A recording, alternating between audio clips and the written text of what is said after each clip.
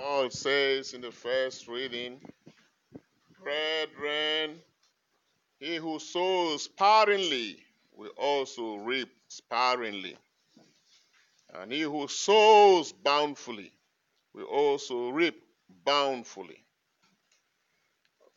Paul here is reiterating one of the divine principles of God's government. It's called the principle of divine economy.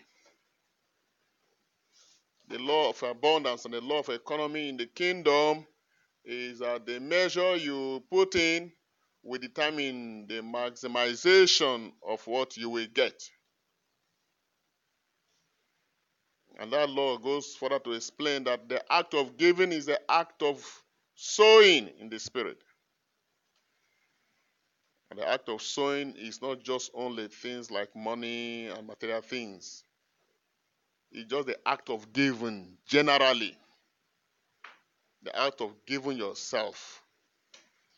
In other words, the quality of how you commit yourself to God.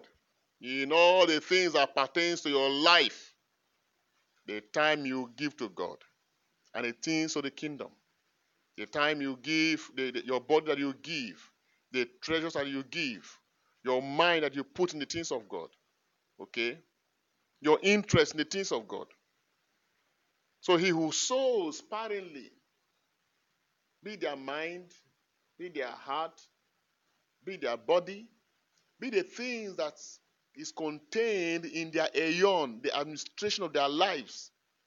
If they put in small, the law of divine economy says that measure you put is a measure you get. In other words, God has given us a blanket of, what we can harvest.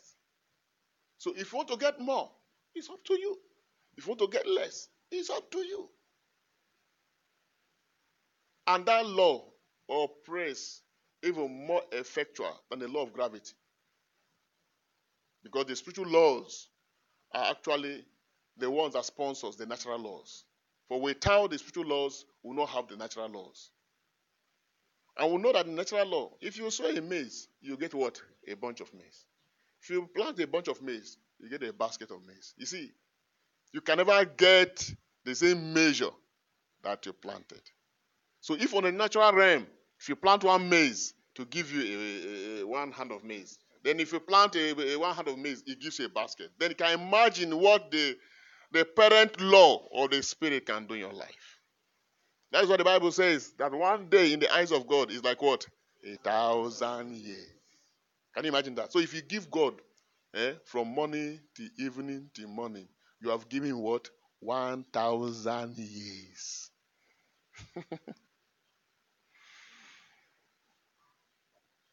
And God himself, he sold his son. God so loved him, and he gave his only begotten son. And what? God the entire world.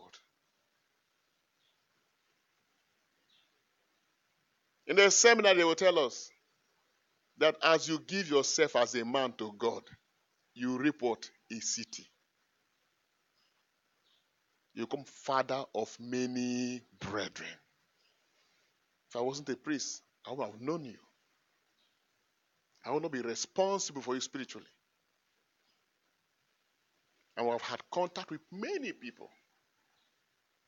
So it's a powerful law that we must understand.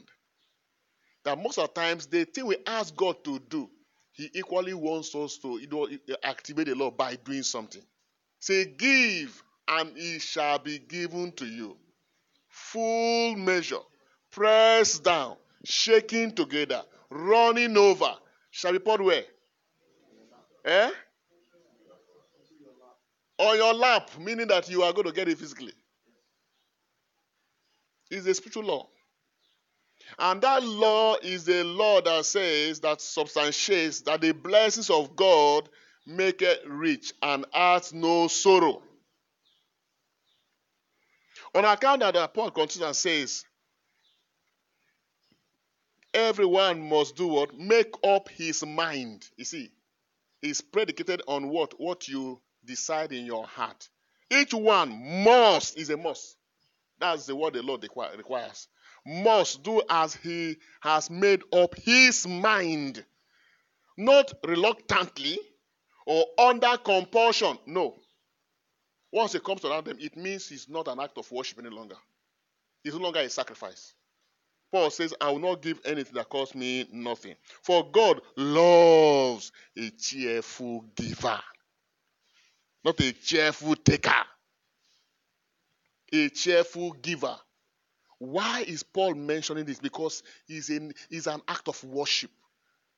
In your worship, if you worship, the quality of your worship determines on the quality of what you have given. The three wise men came to Jesus, right?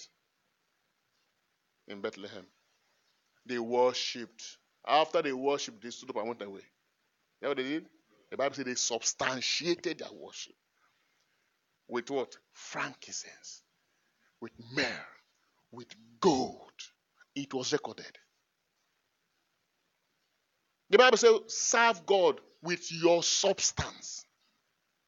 Job was noted for it. He served God with substance. So the essence of all that God gives us is to worship, is to advance the cause of his own divine integrity. This is how you live above vanity. This is how you live above futility. This is how you live above the darkness that ravages the world. That is the wisdom that comes from above. And when we have all this understanding, it comes and says, and God is able to provide every grace. As a matter of fact, he has already done it in Christ Jesus.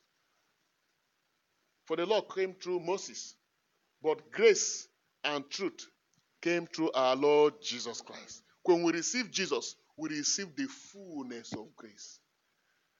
We have it now, it's with us. But that grace can only come to manifestation when you first receive it, acknowledge it, testify about it, and begin to live from the economy of that grace. You say, yes, I have the grace. Yes.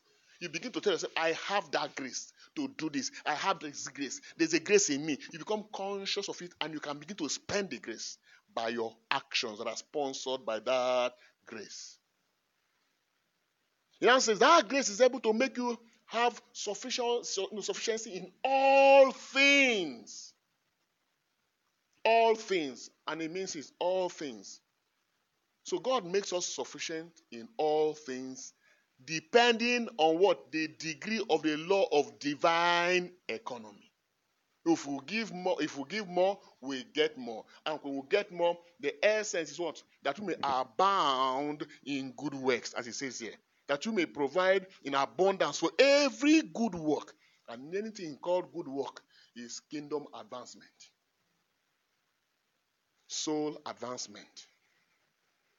To promote, to sustain, to push further the things of God. You begin to build and sustain your kingdom where you belong. And only the wisdom of God can reveal this to us. So we can live beyond this realm. Our lives does not end. We just build a house and live and die and go. Our lives does not end. We just raising a family, having children, and die and go. Our life does not end with our jobs and the investment we're making here. Our life transcends all this. We're only passing through.